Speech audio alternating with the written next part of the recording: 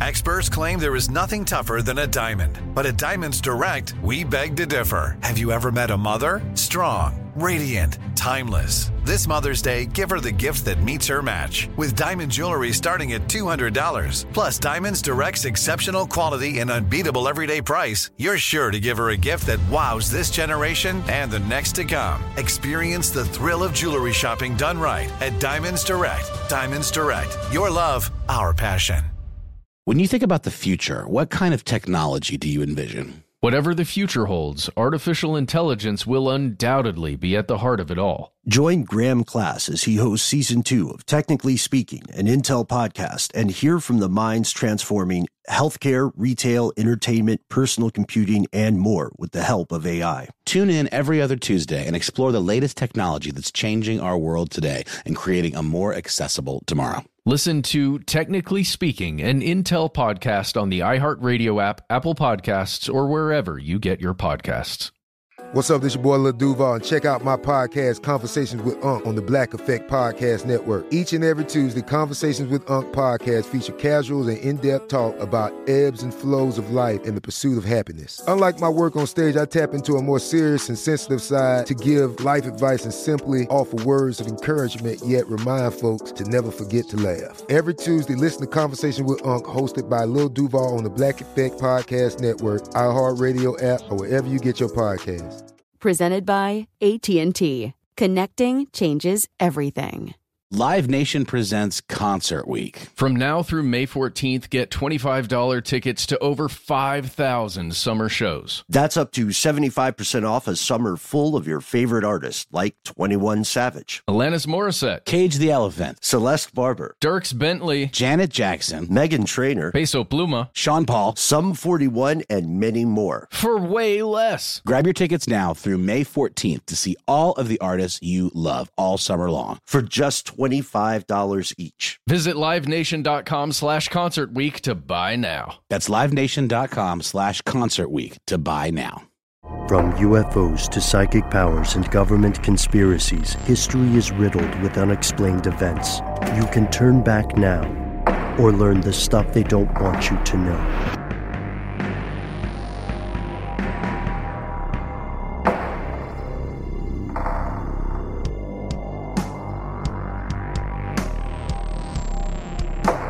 Welcome back to the show. My name is Matt. My name is Noel. They call me Ben. We are joined with our super producer, Paul Decant. Most importantly, you are here, and that makes this stuff they don't want you to know. Pardon that momentary pause. I was thinking to myself, should we open by saying g'day? But that's kind of lowbrow for us. You weren't taken aback by my odd introduction of myself? I was not, no. Really? I'd like to know more. About what? The new me? Yeah. Yeah, it's just a little more robotic. Okay. Okay. I've been assimilated by the Borg. Oh, I knew it. Mm-hmm. I could tell. You have all this machinery kind of protruding from your cranium. Yeah, and the big red one eye. Yeah. Ben, you did a masterful thing just then. You didn't open by saying good day, but you also kind of did. I know, It's like when you add just saying at the end of a sentence. It's like having your good day and eating it too. There we go. Well done. This microcircuitry is doing wonders. It really is. Game. Yeah. Firing on all micro cylinders. Right. So we are going, we're going to travel a bit today. We're going outside of the States. A lot of you have written to us and said, well, I appreciate all the stuff you guys do on the show, but you spend a lot of time in the U.S. or looking at the U.S. sides of things. And earlier, when we were talking off air, Matt, you and Noel were telling me a little bit about some of the here's where it gets crazy mail that you found, right, in post. And one of the things that that guys were very excited about was the concept of cryptids, but not just all the cryptids we've covered so far in the past. Cryptids down under. Oh, yeah. Cryptids of Australia, right? Yeah, we had someone named Leaf Allen Creed write into us and talk to us specifically about drop bears. They wanted us to cover that and a couple other things. The bunyip and the yowie. Yeah. Lots of things like that. Interesting conflation, too, as we'll find out. So, yes, we are diving into the strange and fascinating world of cryptids. when we started this show years and years and years and years ago, Matt, Noel, and I all started diving into these bizarre, unusual things. And the weird thing is that more often than not, we would find a grain of truth in these stories. And cryptozoology, candidly, is one of those fields that I had always personally thought would be mainly smoke and mirrors, like a misidentified bear, because most people nowadays haven't seen a bear in real life. So, it's a scary thing. Or folklore conflated with some animal that's similar enough to scare you like in nighttime. Yeah, or like some kind of misinterpretation of a fossil. There you go. Good call, right? That's why we used to think dragons were real for so long. Wait, what? Or were we wrong? I sure hope so, man. I need to believe in something. I wish that Jurassic Park, I just, every reboot they do, I wish they would try feathers on the dinosaurs. That'd be cool. You know what? I have a pitch. Go for it. Dragon Park. Dragon Park. I am in. How has that not happened yet? What happened to all the dragon movies? That is true. Dragonheart. I think they're slumbering just for a little bit post Lord of the Rings Dragonheart, but they'll be back. They'll be back after the last season of Game of Thrones ends. Yep. People will have a dragon deficit. That's where we get our dragon fixes on Game of Thrones. They run the dragon show. Yeah, but I'm not talking about CGI dragons. We got to get some real dragons, get them in SAG, get them really working, Let's do it. Yeah. Let's do it. In the case of cryptozoology, though, we are outlining several of the common things. Misidentification of fossils, misinterpretation of actual animals, or, out-and-out hoaxes. Since we've been doing this show, at least 3 times, some group of people, once in Georgia, have claimed to find the corpse of Sasquatch or Bigfoot. Yeah. And those folks had not misidentified a corpse. They were out-and-out con artists. Well, somebody maybe just misidentified the suit that they made. There we go. Yeah, and frankly, we've delved into some questions here that don't have clear, definitive answers. Sure, many of those photos of the Loch Ness Monster are genuine, clear hoaxes. But then there are things that are real cryptids, like the coelacanth, which is a tremendously disgusting-looking, ugly as sin fish that was thought to be extinct for millions of years. It turns out that we just weren't looking in the right places. But that's where we get to the tough part about cryptids, because most stories of cryptids, these unidentified or unacknowledged animals, come from remote and dangerous areas, and traveling to those parts of the world can be enormously expensive. And or dangerous. Yeah, certainly. Like the deserts of Mongolia, where the Mongolian bloodworm is supposed to be hiding. That's millions of dollars easily just to get a decent team of people there. Don't do it. Well, if you got the money. Right. Musk, do it. Yes, or Buffett if he's going to turn a new leaf in his elder statesman age. So the institutions or governments that could support these sorts of explorations, they often aren't going to waste millions of dollars on what they see as a wild goose chase. And we should mention here that wild geese are not cryptids. I don't know why it feels very important. Mentionable. Know that. It's mentionable. What constitutes a wild goose? I know, right? Is it just not in a zoo, or is it acting out? Because I used to work in an office where these geese would just fly in and post up outside the door. And as you all know, I don't much care for birds. Yeah. So I didn't leave the building when that happened. But it was a pretty regular occurrence. Were those wild geese? Yeah, I mean, geese do migrate. Yeah. So, okay. Yeah, probably, was there a pond nearby? There was. That's why. It wasn't for you. It was for the pond. Okay. So they weren't out for you. All right. That's good to know. Yeah. And I imagine, without going too far into the figure of speech, it's the idea of chasing an animal that doesn't want to be caught. Right? Yeah. But in all of our previous episodes, let's see, we even did the math, the cryptid math on how big a range an animal of a certain size would need depending on its diet. We did that for Mokolemembe. And specifically on a Bigfoot type creature. Yes, yeah. Like a Sasquatch-ish. Gigantopithecus or something, yeah. But in all of our episodes, we have never explored Australia. And that is why today we are taking your suggestion and looking into one of the most interesting continents on this planet. Confession, here are the facts, but confession, we use the CIA World Fact Book for some of the stats about Australia. You traitor. It's... When he says we, he says Ben Bolin, because Ben Bolin does all the research here. No. Okay.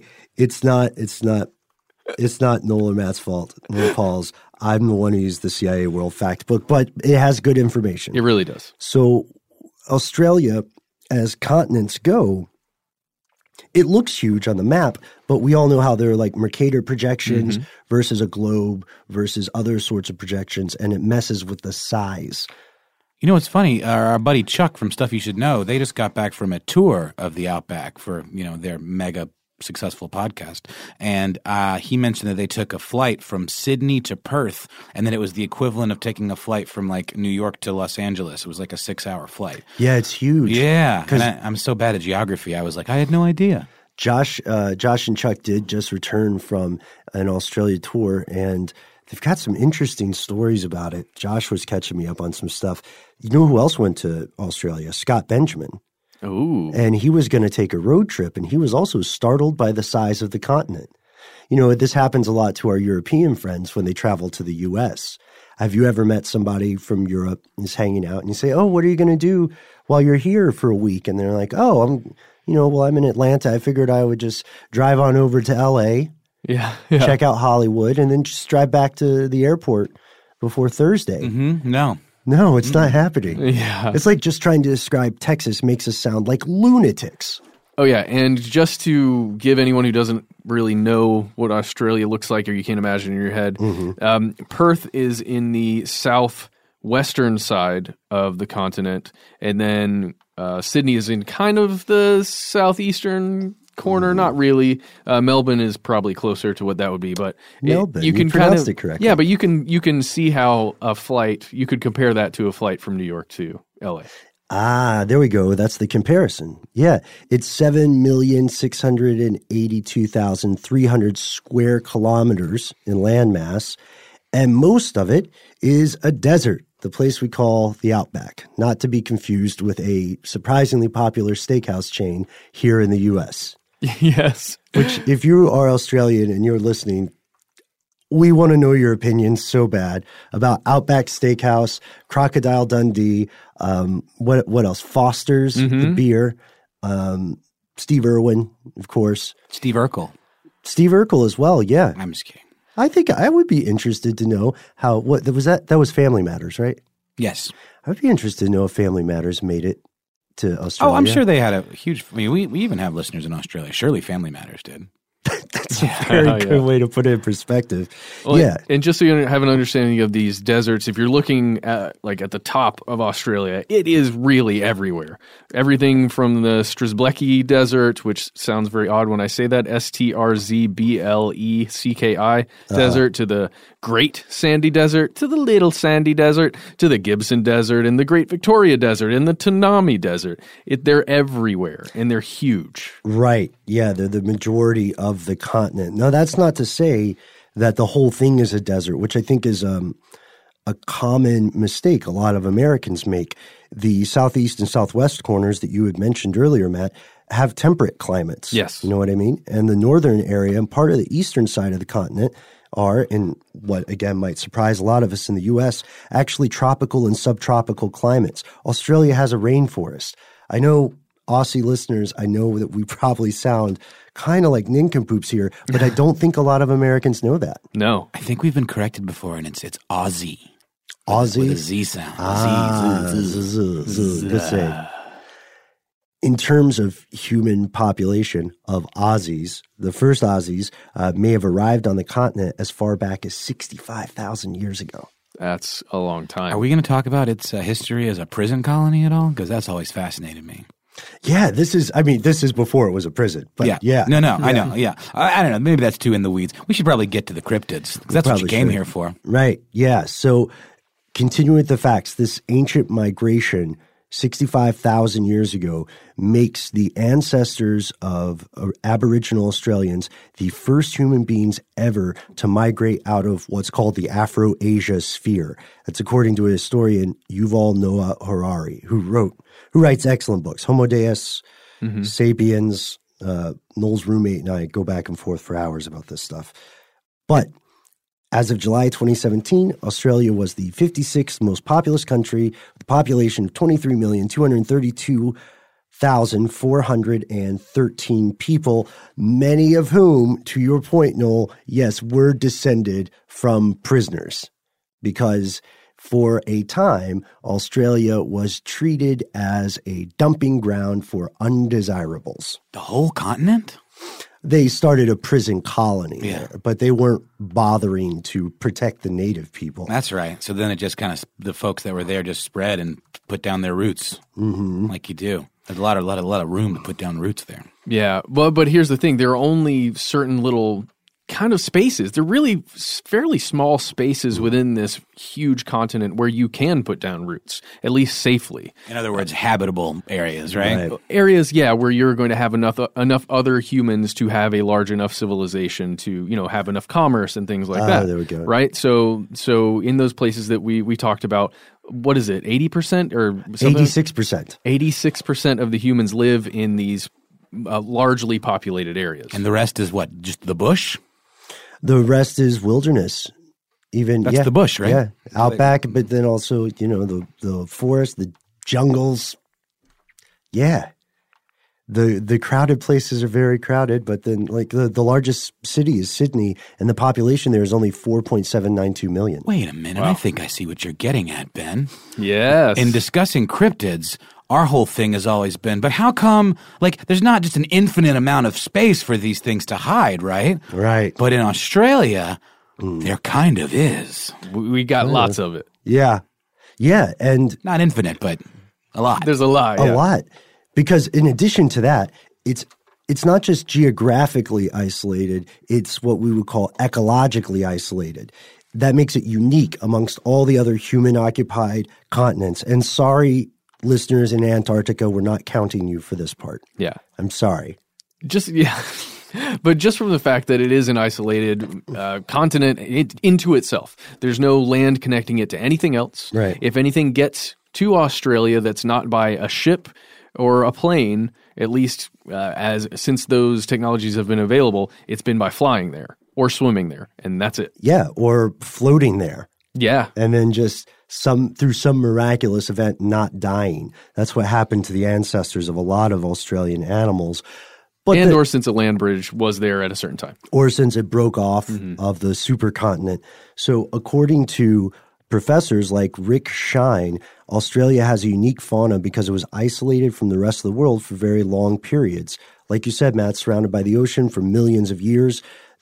And he calls it a life raft of sorts, more than the continent. So these plants and animals with very different ecological pressures evolve in different ways. So if we imagine ourselves as the very first people to go into Australia, the stuff we see is insane. Giant wombats who have no fear of humans because they have never seen us.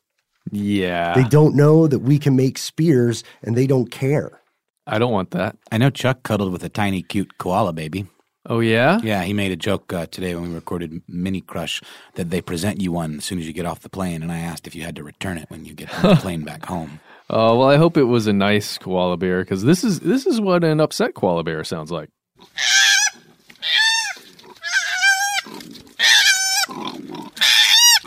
Matt, I can't believe you played that. They're just so adorable. That did not sound adorable. That sounded horrific. It's disturbing. It reminds me of a more sinister version of that moment in Dumb and Dumber where they say, where they say, what's the most annoying sound? Okay, I thought you were going to do the bit where you continue interrupting us with it. Sorry. Thank you for not doing that. That was me. I had to get on the fun. Hey, well, we appreciate you still listening. Yes. To both of you. Yeah. Yeah, it's strange, though, because there's a really good question. Could a koala bear have evolved anywhere else? The answer is probably no, or it's much less likely that it would. And the isolation, historically, of Australia carries over to the modern day. That's why it's home to so many animals that are found nowhere else in the world. Koala bears, kangaroos, dingoes, wombats, quolls, Tasmanian devils, which in person are way less cool than their name would imply. Yeah. And so on. Yeah. So we have several things here that add up to create a unique situation, a perfect storm of cryptozoology. It's, as we said, sparsely populated, enormous stretch of desert, as we mentioned, and home to unique animals found nowhere else in the world. Could it be possible that there are even stranger animals in the Australian outback? Yes. It could definitely be possible. Is it true, though? And what will we find? We'll talk about it right after a quick word from our sponsor.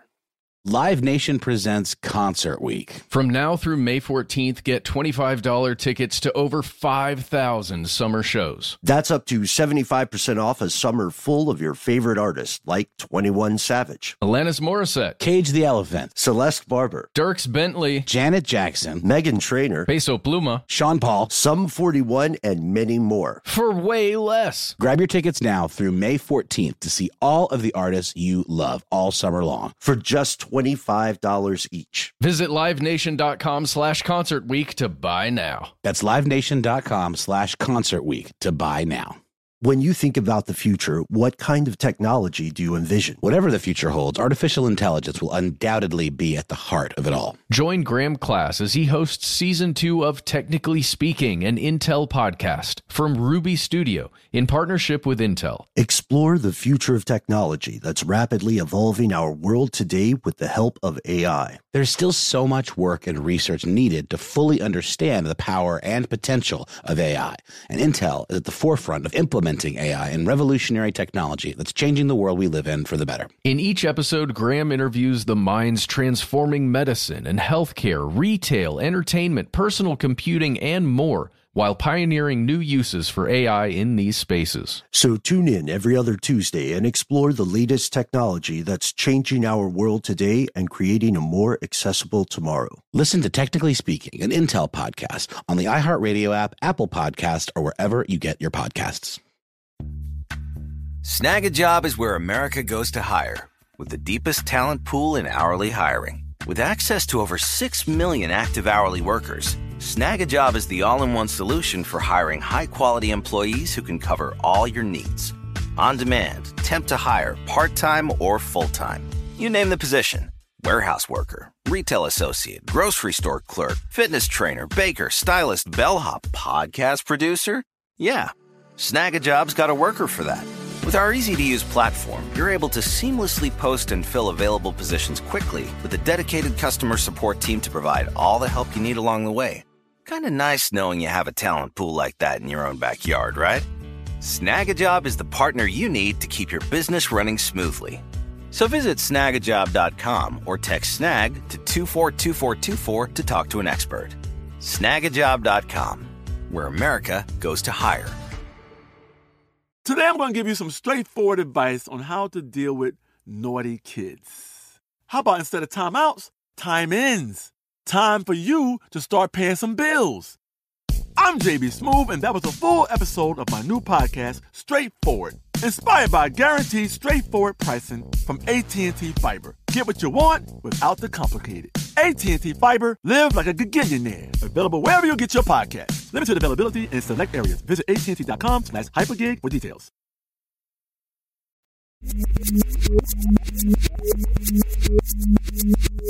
Here's where it gets crazy. It's true. Australia is home to a ton of alleged cryptids, maybe even more than the U.S. on balance. Mm-hmm. And these often fall into a few types of categories. They might be urban legends, right? Sure. Things that came about in modern folklore. But you could make a pretty interesting argument that maybe Slender Man itself is a form of a cryptid. Absolutely. It's humanoid, but not human. Yeah, you're also going to find some that are basically the Australian version of a cryptid that exists pretty much everywhere else in the world, like a certain type of Sasquatch. Mm-hmm. Yeah. And then there are unique versions of cryptids, creatures that are solely believed to exist or have existed in Australia, and possibly some nearby islands like Tasmania, New Zealand, and so on. There's a very important aspect of Australian culture that influences the idea of cryptids here, and that is the fascinating, I would call it cognitive technology known as the dream time. Yeah. See, this is the part that I couldn't quite wrap my head around when we talked about this on the Here's Where It Gets Crazy episode, so I am looking forward to this discussion. Yeah? Well, none of us have participated in the culture, right? We have to be clear about that. Oh, for sure. Correct. But our colleague Annie Reese has. Oh. Holy smokes. Whoa. Was that a didgeridoo? I don't know. And then in a puff of smoke, Annie Reese has appeared before our very eyes. Yeah, we're spoiling the lead here. There was a portal that just opened up. Mm-hmm. That's how I always get to work. I guess you guys have never noticed. No. It's the quickest way to travel. We spend a lot of time bunkered up in the studio here, but we appreciate you joining us for a little bit because first off, that portal thing is very cool. Mm-hmm. Thank you. As people know, or may not know, the five of us, counting Paul, have worked together closely for a number of years, and you are somewhat of a legend in our office, not just for hosting Savor, not just for hosting Stuff Mom Never Told You, but for going on adventures in different areas of the world, some very remote places. Yes, I do like to travel, and thank you for saying that. Thank you for having me. You all are legends as well. Pshaw. Go ahead and portal out of here now. You're done. Get out. Knew that was all you wanted. That's what I suspected. I from what I understand, I certainly hope so. You guys are talking about Australia today. Yes. That's true. Specifically, a concept that we've run into in this episode is the idea of something called the dream time. Yes. I spent about 4 months in Wadair, which is in the called the Top End, Northern Territory. It's really hard to get to. You have to take a plane because it's usually flooded. And if it's the dry season, you can drive out there, but it's really rough. It's like 3 miles per hour rough. They don't get many visitors. So it's pretty remote is what I'm trying to say. Yeah. Yes. And I was there specifically to try to save their language, to document one of their languages because a lot of the dialects of Murrinh-Pata or other Aboriginal dialects are dying out very, very quickly. And part of that was learning about the dream time and the dreaming. And one of the big things I tried to do when I was there was just listen to people when they spoke. And one of the first pieces of advice someone gave me was to just sit in a place for a long time, and someone will come up to you and tell you their stories because they're a society that depends a lot on oral tradition and passing things down orally. So I did get to learn about the dreaming. It's pretty much their creation story, and it all started where they have these ancestors way back that sleep underground, but they came above ground and pretty much created everything, the everywhere and every when, as they say. And it's not a flat timeline. It's like a cycle. Ooh. Everyone in the Aboriginal society can recall the dreaming, the dream time. They can remember this. And they go through these reenactments, these rituals that are very repetitive to sort of put yourself in the state of mind where you can remember it kind and of also recapture it almost, right? Yeah, and to pass it along. And so I got to see some of these is really powerful chanting and dancing didgeridoo, and they draw shapes in the sand. They paint on their faces and their bodies, and it's really cool because in Australia you can see the Milky Way, especially out there because there's nothing out there. There's nothing. Yeah. So you can see that kind of milky whiteness in the sky, and then all these shooting stars go across, and it did feel – I felt something like that I hadn't felt before, and that probably sounds really cliche and cheesy, but it is true. Mm-hmm. I can imagine. I can totally imagine that. Some in a different version of time almost, right? Yeah, you feel – as though you are a part of something. Honestly, it really felt powerful, and I was really fortunate because they were open and happy to share. They wanted to share, and I appreciated that they opened up to me in that way. Yeah. Mm-hmm. And you said you were there for 4 months. How what level of interaction did you get in terms of the community's like group rituals? I got a lot, mostly because I took that advice and I sat in the spot and people would come up to me and they really did want to include me in those things. I think because I suppose if they had encountered foreigners before, they had been much more like, you're doing things this way. And I just wanted to learn. And they did honorarily accept me into their tribe. They gave me a spirit name and a spirit animal, which was starfish, which means lost treasure. So it's cooler than it sounds. That is adorable. That's amazing. That's fantastic. I think that's wonderful. Yeah, it was nice. And they made me this didgeridoo, which is great for audio because no one can see it. Annie gestures to her right. Yes. Handmade, hand-painted didgeridoo that's quite colorful. That's the thing that was making so much noise when she portaled in. That's right. Yeah. It's the only way to open the portal through circular breathing. Oh. Yeah. I wanted to bring it because it illustrates just their art, which I assume you'll probably talk about, but this is X-ray art. It shows their insides, the insides of animals and humans, and also how they tell stories. When they tell stories, the journey is the most important part. So they always show the stop. So this is my journey. I flew there. This is the town, the village. This is I then went on land to Sydney. Wow. Yeah, and this means journey's end. It's like a cool circle thing. That's beautiful. Would you be okay with us posting some photos of the didgeridoo and some of the other stuff you have brought on our Facebook page? Yeah, Okay, absolutely. great. That would be more helpful than me kind of vaguely describing No, it. I think it's great. Rewind and watch along. Annie, you have also brought a boomerang. I have bought a boomerang. This was more just for fun. They are kind of dangerous. I always assumed they were just silly, to be honest. But they're used for hunting, and they are seen as weapons, and you can't have them on planes when you carry on. Wow. Really? Yeah. Can I hold it? Yeah.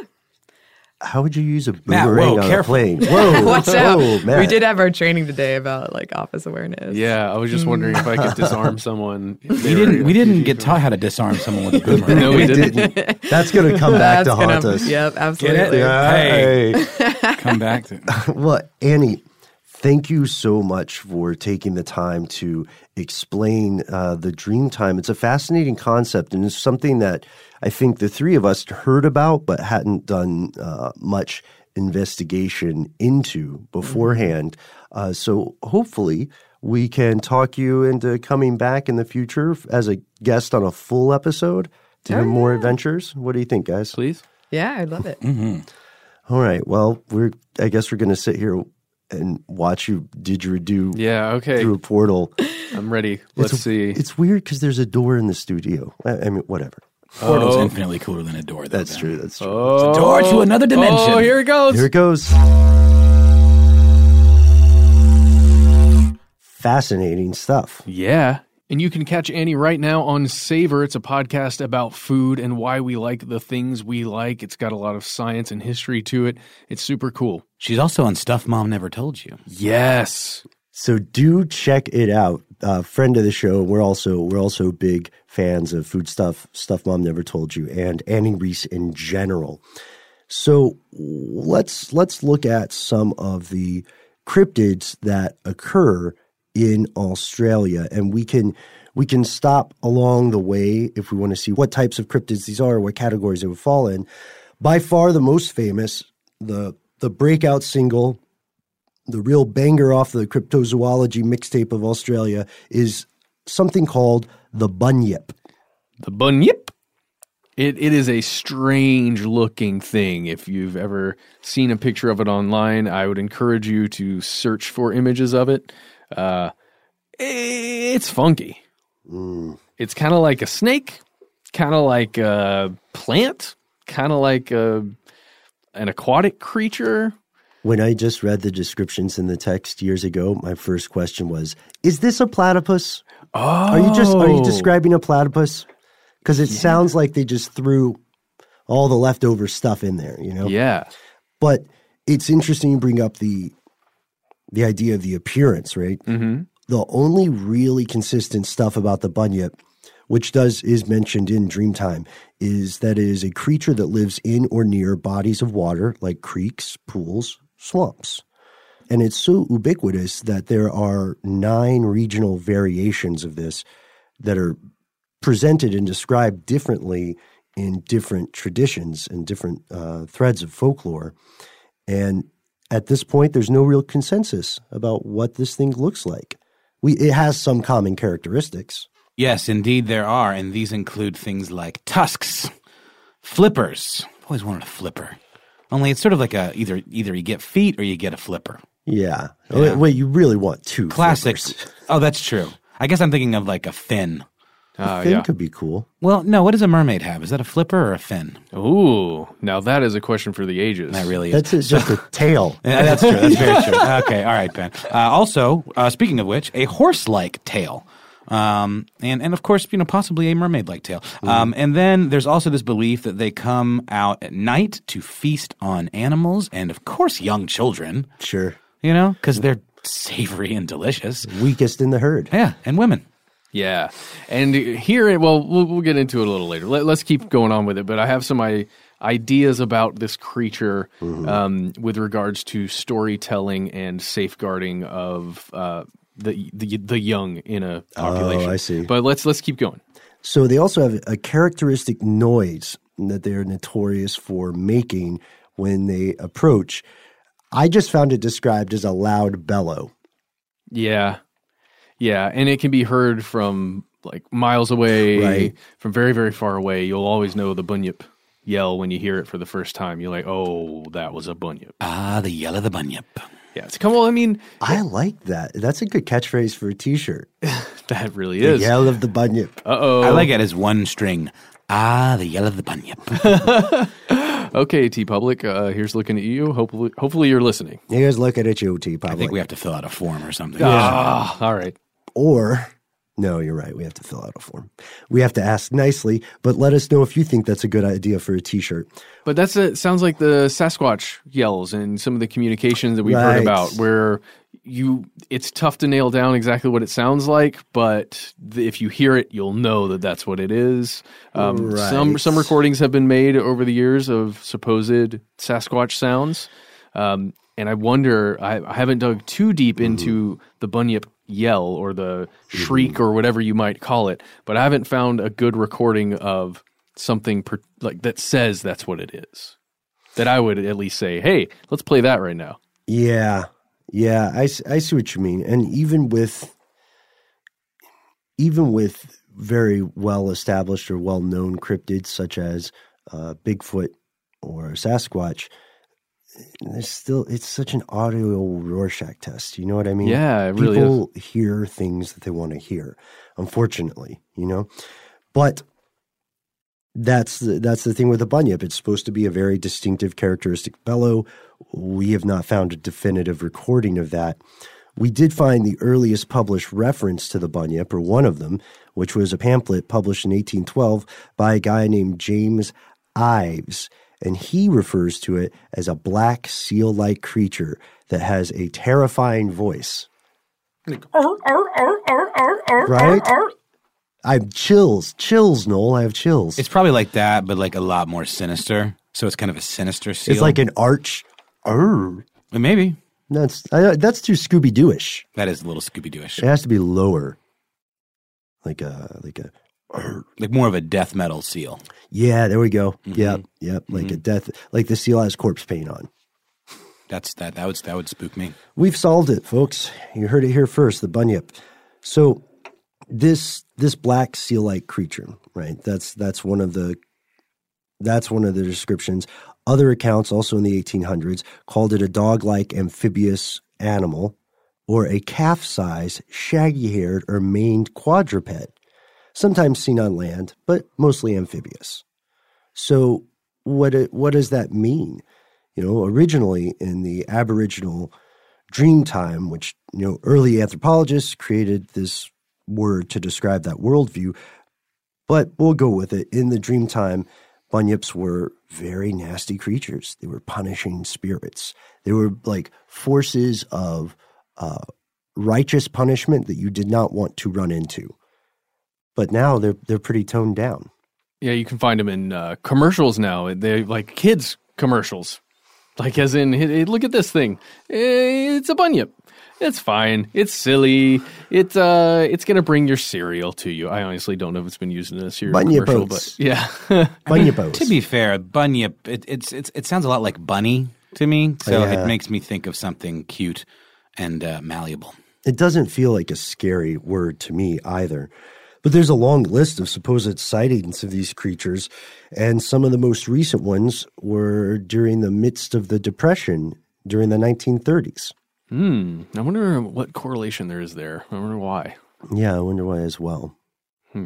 It was the 1930s, the economic depression that racked the world, did drive a lot of people to pursue alternative viewpoints, economic and cultural and spiritual, that they ordinarily wouldn't have done. Yeah, and probably alternative living, places to live, and trying to save money and live off the land in different ways. Maybe there's something there.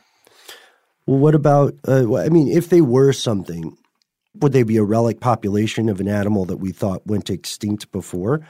There's that possibility. Mm-hmm. What is this thing called? The Diprotodon? Diprotodon. The Diprotodon. Oh, yes. The old Diprotodon.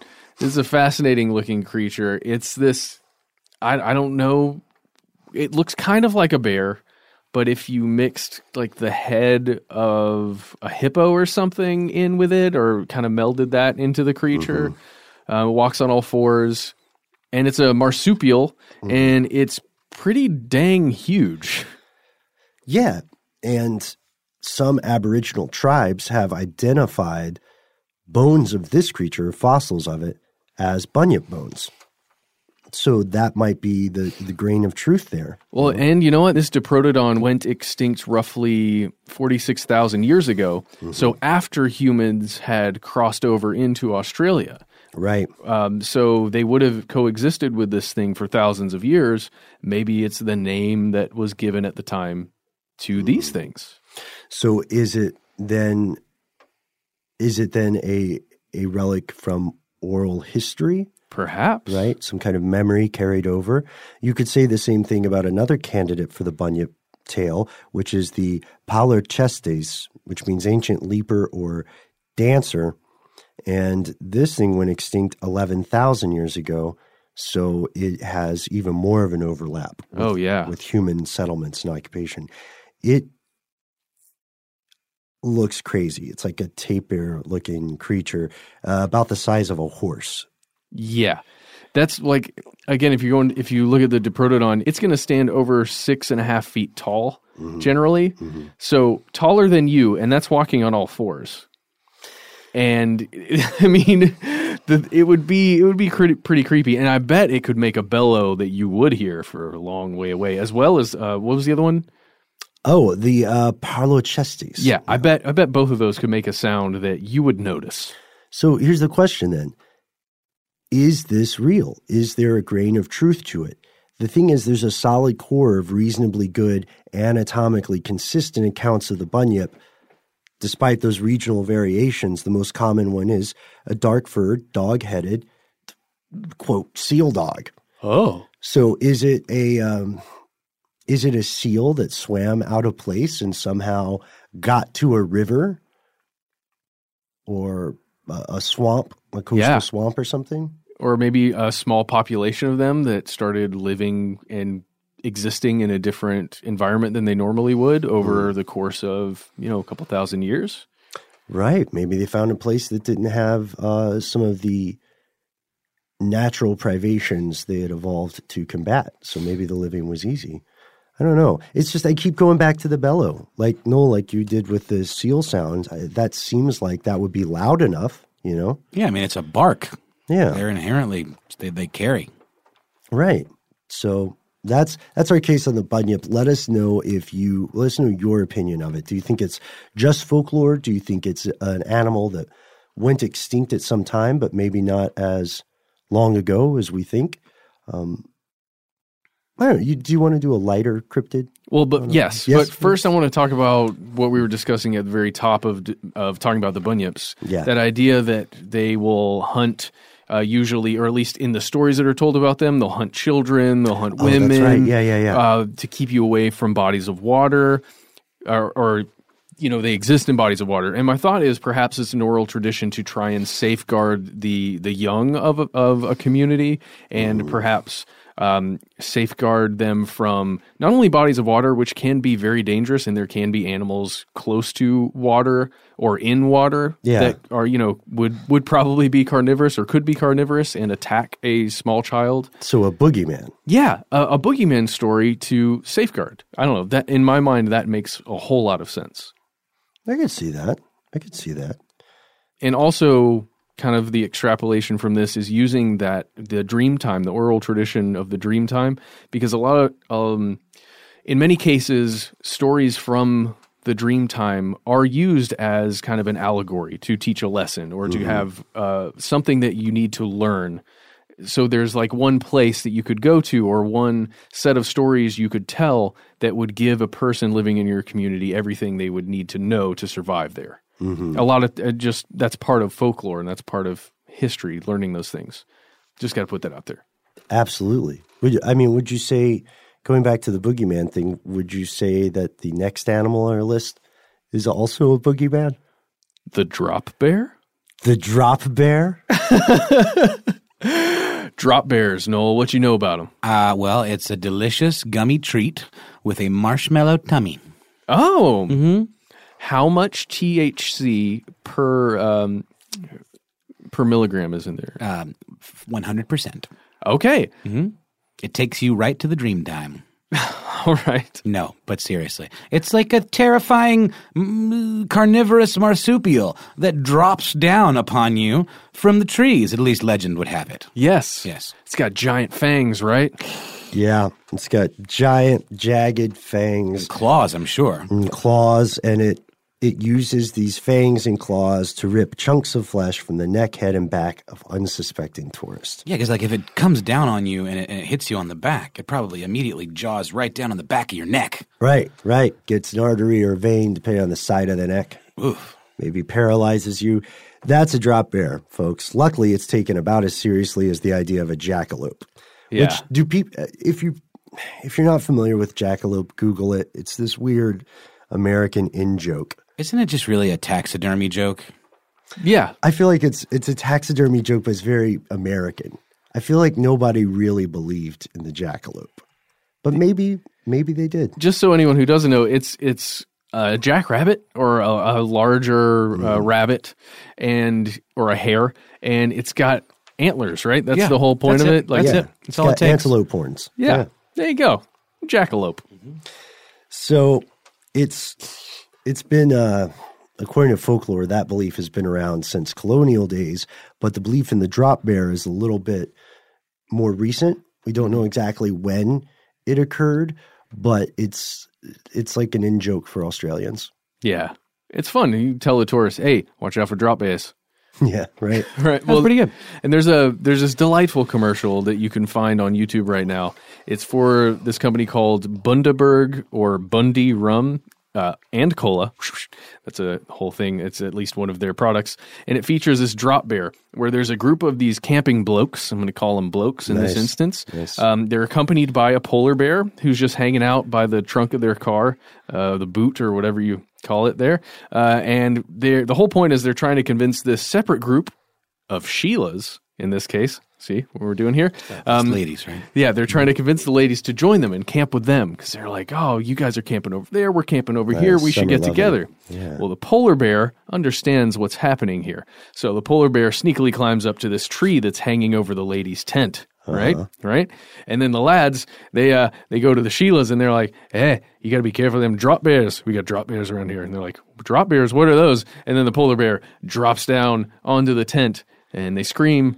And then they all camp together and they drink, I guess, Brandenburg So rum and coke. The bear doesn't like dismember them and then drink some rum and coke. No, the bear falls on the tent and then gives them a nice little like wink and like, Why does the bear want to help out these blokes? I don't understand the motivation there. He is certainly in with that group. So he's either he's one of the gang. His motivation is to maintain that group of friends. So he's an anthropomorphic pervy bear. He's a polar bear, and he's also on the Bundaberg rum. He's like part of their logo. Okay, he's like their Toucan Sam. Oh, I get it. Or he's like their Coke polar bear, I guess. Mm-hmm. I don't like it. Well, it's a little skeezy. It is. But hey, I don't know. It's like hijinks. He wasn't aiding a crime, right? Well, we've only seen a snippet of this bear's life. Yeah, and we only know how the night started. That is also true. And while we're overthinking animal commercials, you guys know about Panda cheese, right? I'm sure. What? Seen it ad nauseum. Panda cheese? Well, what the hell is that? Oh, okay. So we're going to have to hang out for a second after we record, and we'll post this, and here's where it gets crazy when this episode comes out. There's an Egyptian cheese company named Panda. Okay. And they put out a number of years ago a series of advertisements about this evil panda that would appear if you turned down Panda cheese. It would appear and ruin your life. What? In increasingly dark and sinister ways. Okay, there's a YouTube video called Top 7 Panda Cheese Commercials. Yeah. We don't have time to do it now, but... Oh, he's doing a slow clap in this one. But they're worth it. They're worth it. He's a creature of pure evil. So I would take the Bundy Rum guy over this one.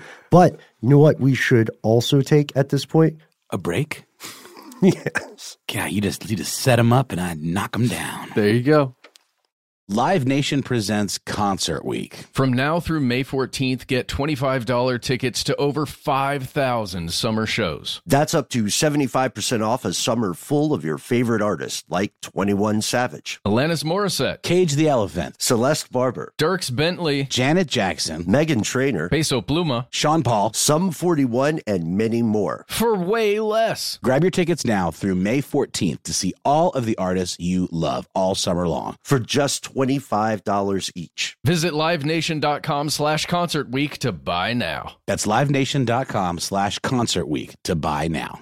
When you think about the future, what kind of technology do you envision? Whatever the future holds, artificial intelligence will undoubtedly be at the heart of it all. Join Graham Class as he hosts Season 2 of Technically Speaking, an Intel podcast from Ruby Studio in partnership with Intel. Explore the future of technology that's rapidly evolving our world today with the help of AI. There's still so much work and research needed to fully understand the power and potential of AI, and Intel is at the forefront of implementing AI and revolutionary technology that's changing the world we live in for the better. In each episode, Graham interviews the minds transforming medicine and healthcare, retail, entertainment, personal computing, and more, while pioneering new uses for AI in these spaces. So tune in every other Tuesday and explore the latest technology that's changing our world today and creating a more accessible tomorrow. Listen to Technically Speaking, an Intel podcast on the iHeartRadio app, Apple Podcast, or wherever you get your podcasts. Snag a Job is where America goes to hire, with the deepest talent pool in hourly hiring. With access to over 6 million active hourly workers, Snag a Job is the all-in-one solution for hiring high-quality employees who can cover all your needs. On demand, temp to hire, part-time or full-time. You name the position. Warehouse worker, retail associate, grocery store clerk, fitness trainer, baker, stylist, bellhop, podcast producer. Yeah, Snag a Job's got a worker for that. With our easy-to-use platform, you're able to seamlessly post and fill available positions quickly with a dedicated customer support team to provide all the help you need along the way. Kind of nice knowing you have a talent pool like that in your own backyard, right? Snag a Job is the partner you need to keep your business running smoothly. So visit snagajob.com or text snag to 242424 to talk to an expert. Snagajob.com, where America goes to hire. Today I'm going to give you some straightforward advice on how to deal with naughty kids. How about instead of timeouts, time-ins? Time for you to start paying some bills. I'm JB Smoove, and that was a full episode of my new podcast, Straightforward. Inspired by guaranteed straightforward pricing from AT&T Fiber. Get what you want without the complicated. AT&T Fiber, live like a gigillionaire. Available wherever you get your podcast. Limited availability in select areas. Visit AT&T.com/hypergig for details.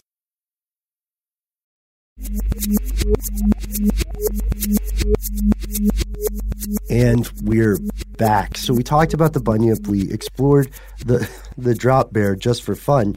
Now it's time to dive into the story of what I would call the most likely to be real cryptid. Okay. Here, in this case. And that is the thylacine or Tasmanian tiger, one of the most fascinating alleged cryptids in the region. Also known as the Tasmanian tiger, this creature technically went extinct in Tasmania in the 1930s with the last thylacine, which was a male named Benjamin. Oh. Hey, it's like your name. They have a weird they have a weird story about Benjamin. Well, let's get to it. So Benjamin died in a zoo in 1936. And for years and years after, there was this controversy because they didn't know the gender of the animal.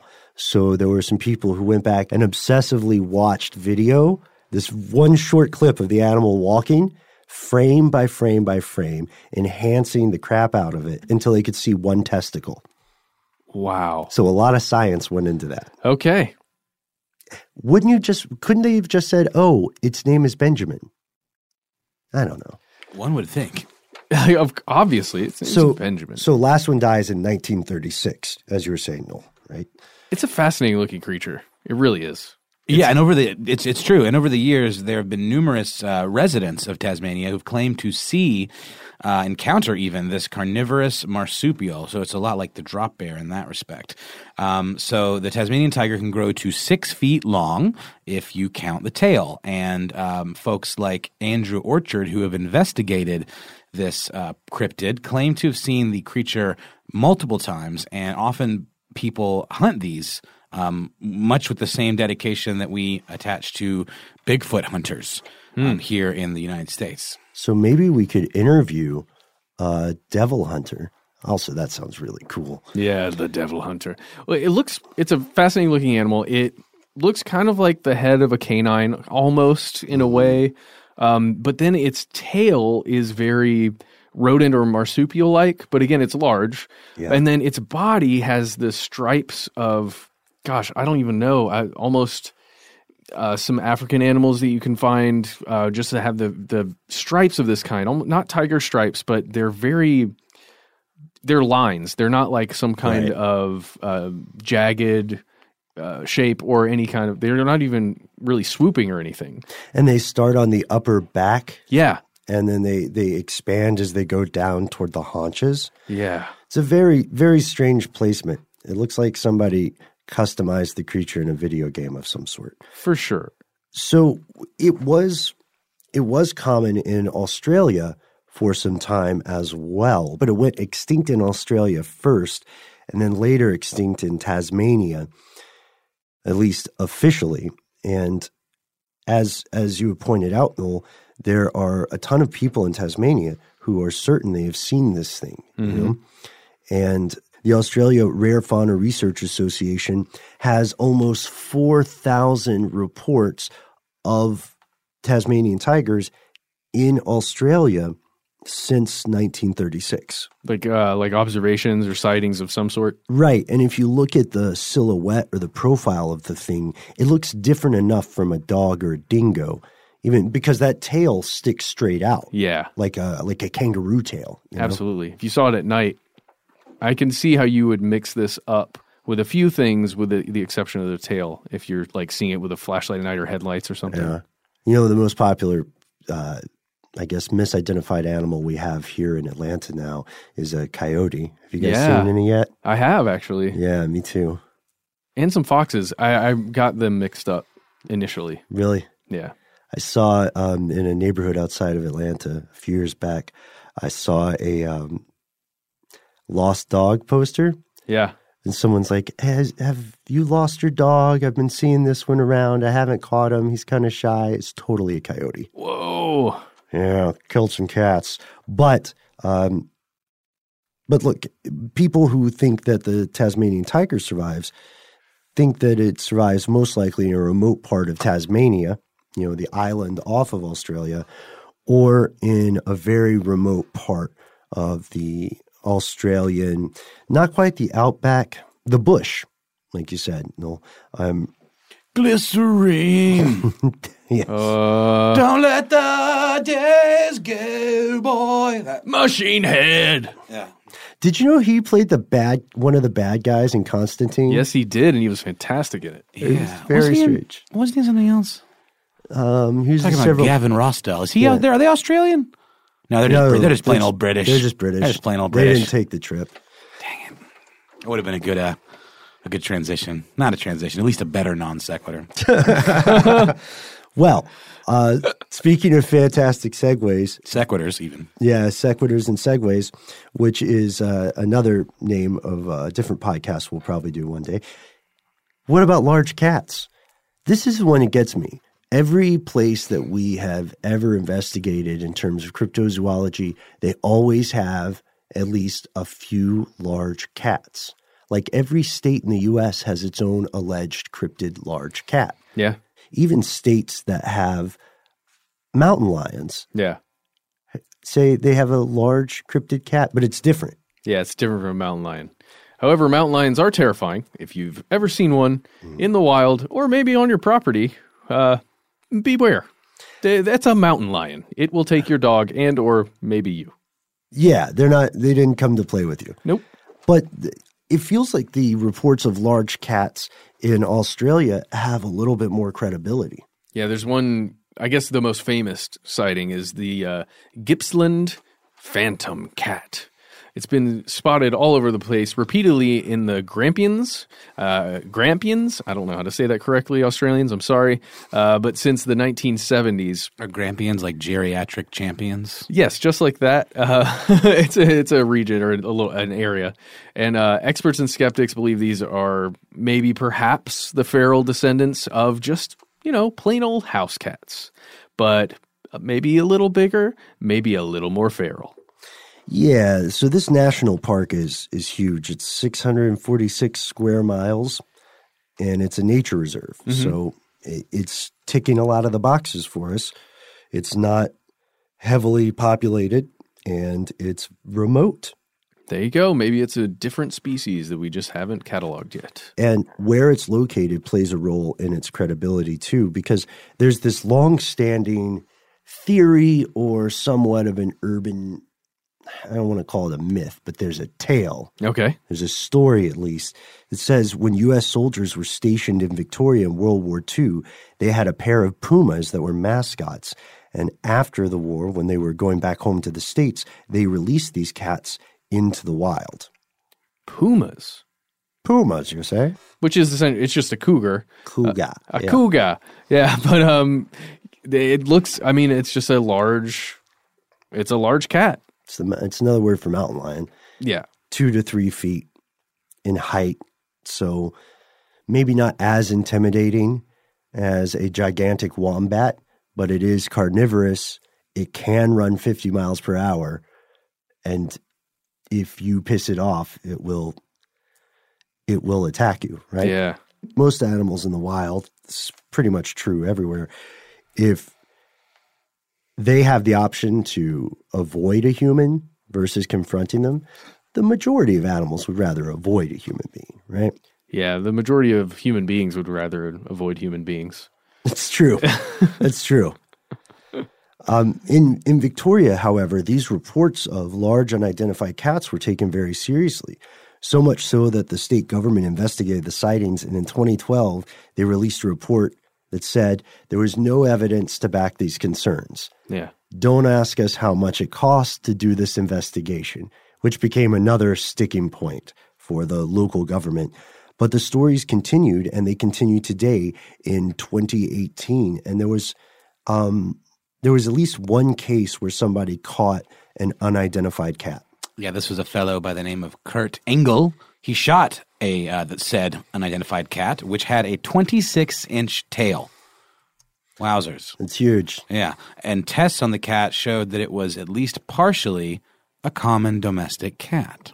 Yeah, so they had a mitochondrial DNA test, which means they can only trace the matrilineal side and the mother's side of it. So the official conclusion was, like you said, it's partially a regular common cat. Yeah, but the other parts are just monster.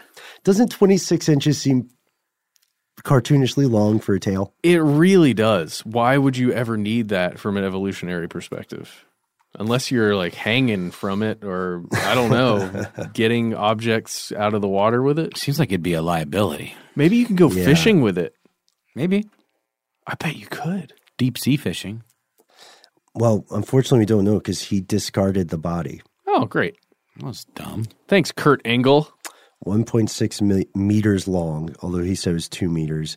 You can see a picture of the cat hanging up where he caught it, but destroying the body really hurt his credibility. You know what I mean? Jeez. But then there are other video clips you can find. There's a wealth of stuff out there. The problem is that people who are skeptical about this stuff will say it's inconclusive. There are also rumors that there are large, essentially Komodo dragons wandering the outback. Yeah, I could see that. We didn't dig too deep on that. That's just one of those where I think I could also see that. Yeah. But, you'd think there'd be more than just a few sightings if there was a large enough population of them out there. But who knows? Maybe they're that isolated. Oh, but the best one, my favorite one. Yeah? Yeah. What is it? Anything walking around on 2 legs up in this piece? I'm so glad you asked, Matt. Yes, there are not one, but at least 2 types of Bigfoot-esque creatures in the world of Australian cryptozoology. The first is the Mohau of New Zealand. According to reports, they're about the size of a normal person, normal guy, but they have an ape-like face, long shaggy hair, and really long fingers with sharp fingernails or claws. I don't like that. I was with you until you got to the long... And started acting it out across the table toward you. They're thought to be responsible for 2 deaths in 1882, a prospector and a woman who was found nearby. She'd been abducted from her home. Someone had broken her neck. The prospector had been partially eaten. Ooh. So no one knows what happened. Yeah. Did they... it just makes you wonder if they found, any long scratches or strange, creepy things. But that's contagious. Now you're acting. I know, and I'm not liking me doing it even. And then there's the Yowie, which probably has one of the more fun names of all our cryptids. Oh yeah, this is your Bigfoot. This is your Australian Bigfoot, essentially. It lives deep within the wilderness. It avoids contact with humans.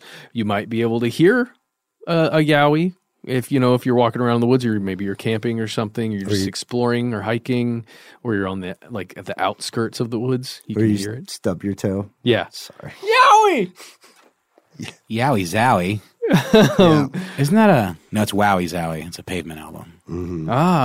But here's the thing, Noel. There might be some confusion here because within the oral storytelling over the years, and within the Aboriginal communities, the term Yowie is also a regional term for the bunyip creature. Oh, so there's some conflation and confusion there. Exactly. So maybe it's one and the same, or at least originally was, and then it just became its own separate set of stories. Yeah. Well, if I have become persuaded in this episode about one thing and one thing only, it's that Pavement should do an album that is entirely about the Yowie, and it's called Yowie Zowie. All right, well, first we got to get them back together. Okay, well, look, it's a journey of 1,000 miles starts with a single step. So members of Pavement, former members of Pavement, if you're listening, write to us. Do this for us, please. Do you know a member of Pavement? We'll send them this podcast. Make them listen to the entire thing against their will. Don't send them just the end.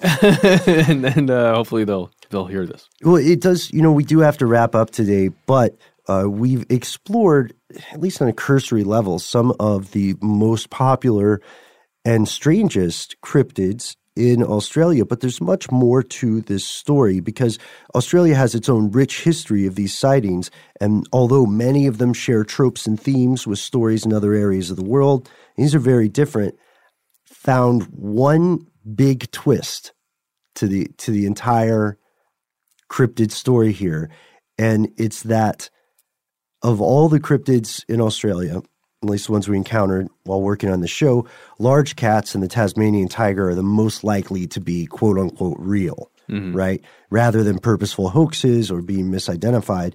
But the big twist is we might find Tasmanian tigers sooner than we think, and we might not do it by searching the remote reaches of Australia and Tasmania. In the past few years, scientists have successfully drafted the DNA sequence of the thylacine.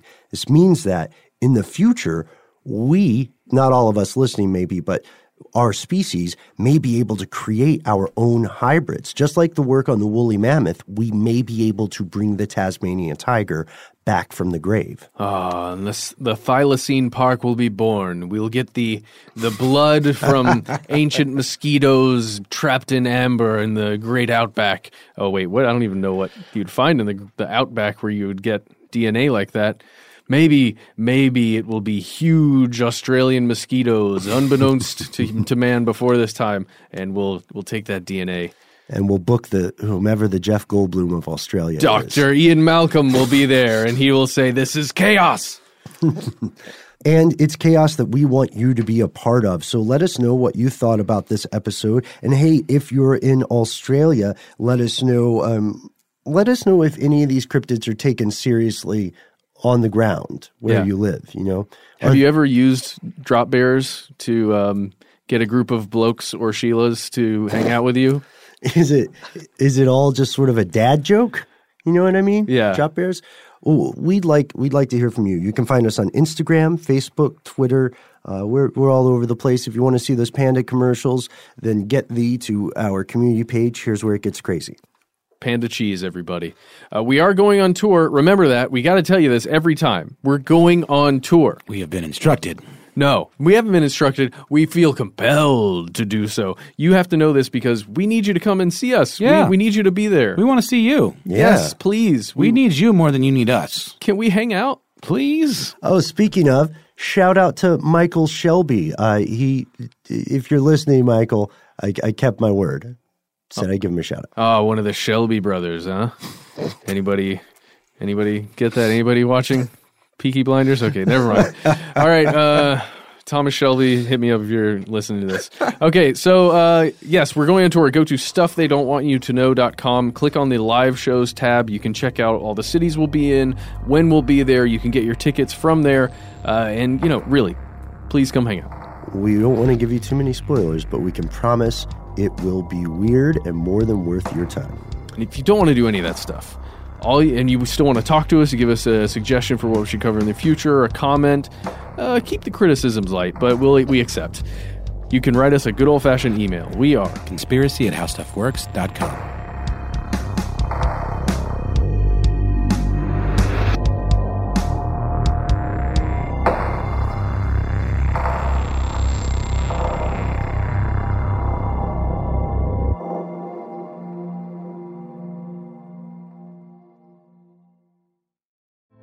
Hey girlfriends, it's me, Carol Fisher, back with another season of the global #1 podcast, The Girlfriends. Last time, we investigated the murder of Gail Katz. This time, we're uncovering the identity of the woman who was buried in Gail's grave for a decade before she disappeared. Join me and the rest of the club as we tell her story. Listen to Season 2 of The Girlfriends, Our Lost Sister on the iHeartRadio app, Apple Podcasts, or wherever you get your podcasts. As the #1 audio company, iHeartMedia gives you access to all. Every audience, live conversations, trusted influencers, and the insights and data you need to grow. iHeartMedia is your access company. Go to iHeartResults.com for more. The Big Take from Bloomberg News brings you what's shaping the world's economies with the smartest and best-informed business reporters around the world. We cover the stories behind what's moving money and markets, and help you understand what's happening, what it means, and why it matters every afternoon. I'm Sarah Holder. I'm Saleha Mohsin. And I'm David Gura. Listen to The Big Take on the iHeartRadio app, Apple Podcasts, or wherever you get your podcasts. I'm Saleha Mohsin, and I've covered economic policy for years and reported on how it impacts people across the United States. In 2016, I saw how voters were leaning towards Trump and how so many Americans felt misunderstood by Washington.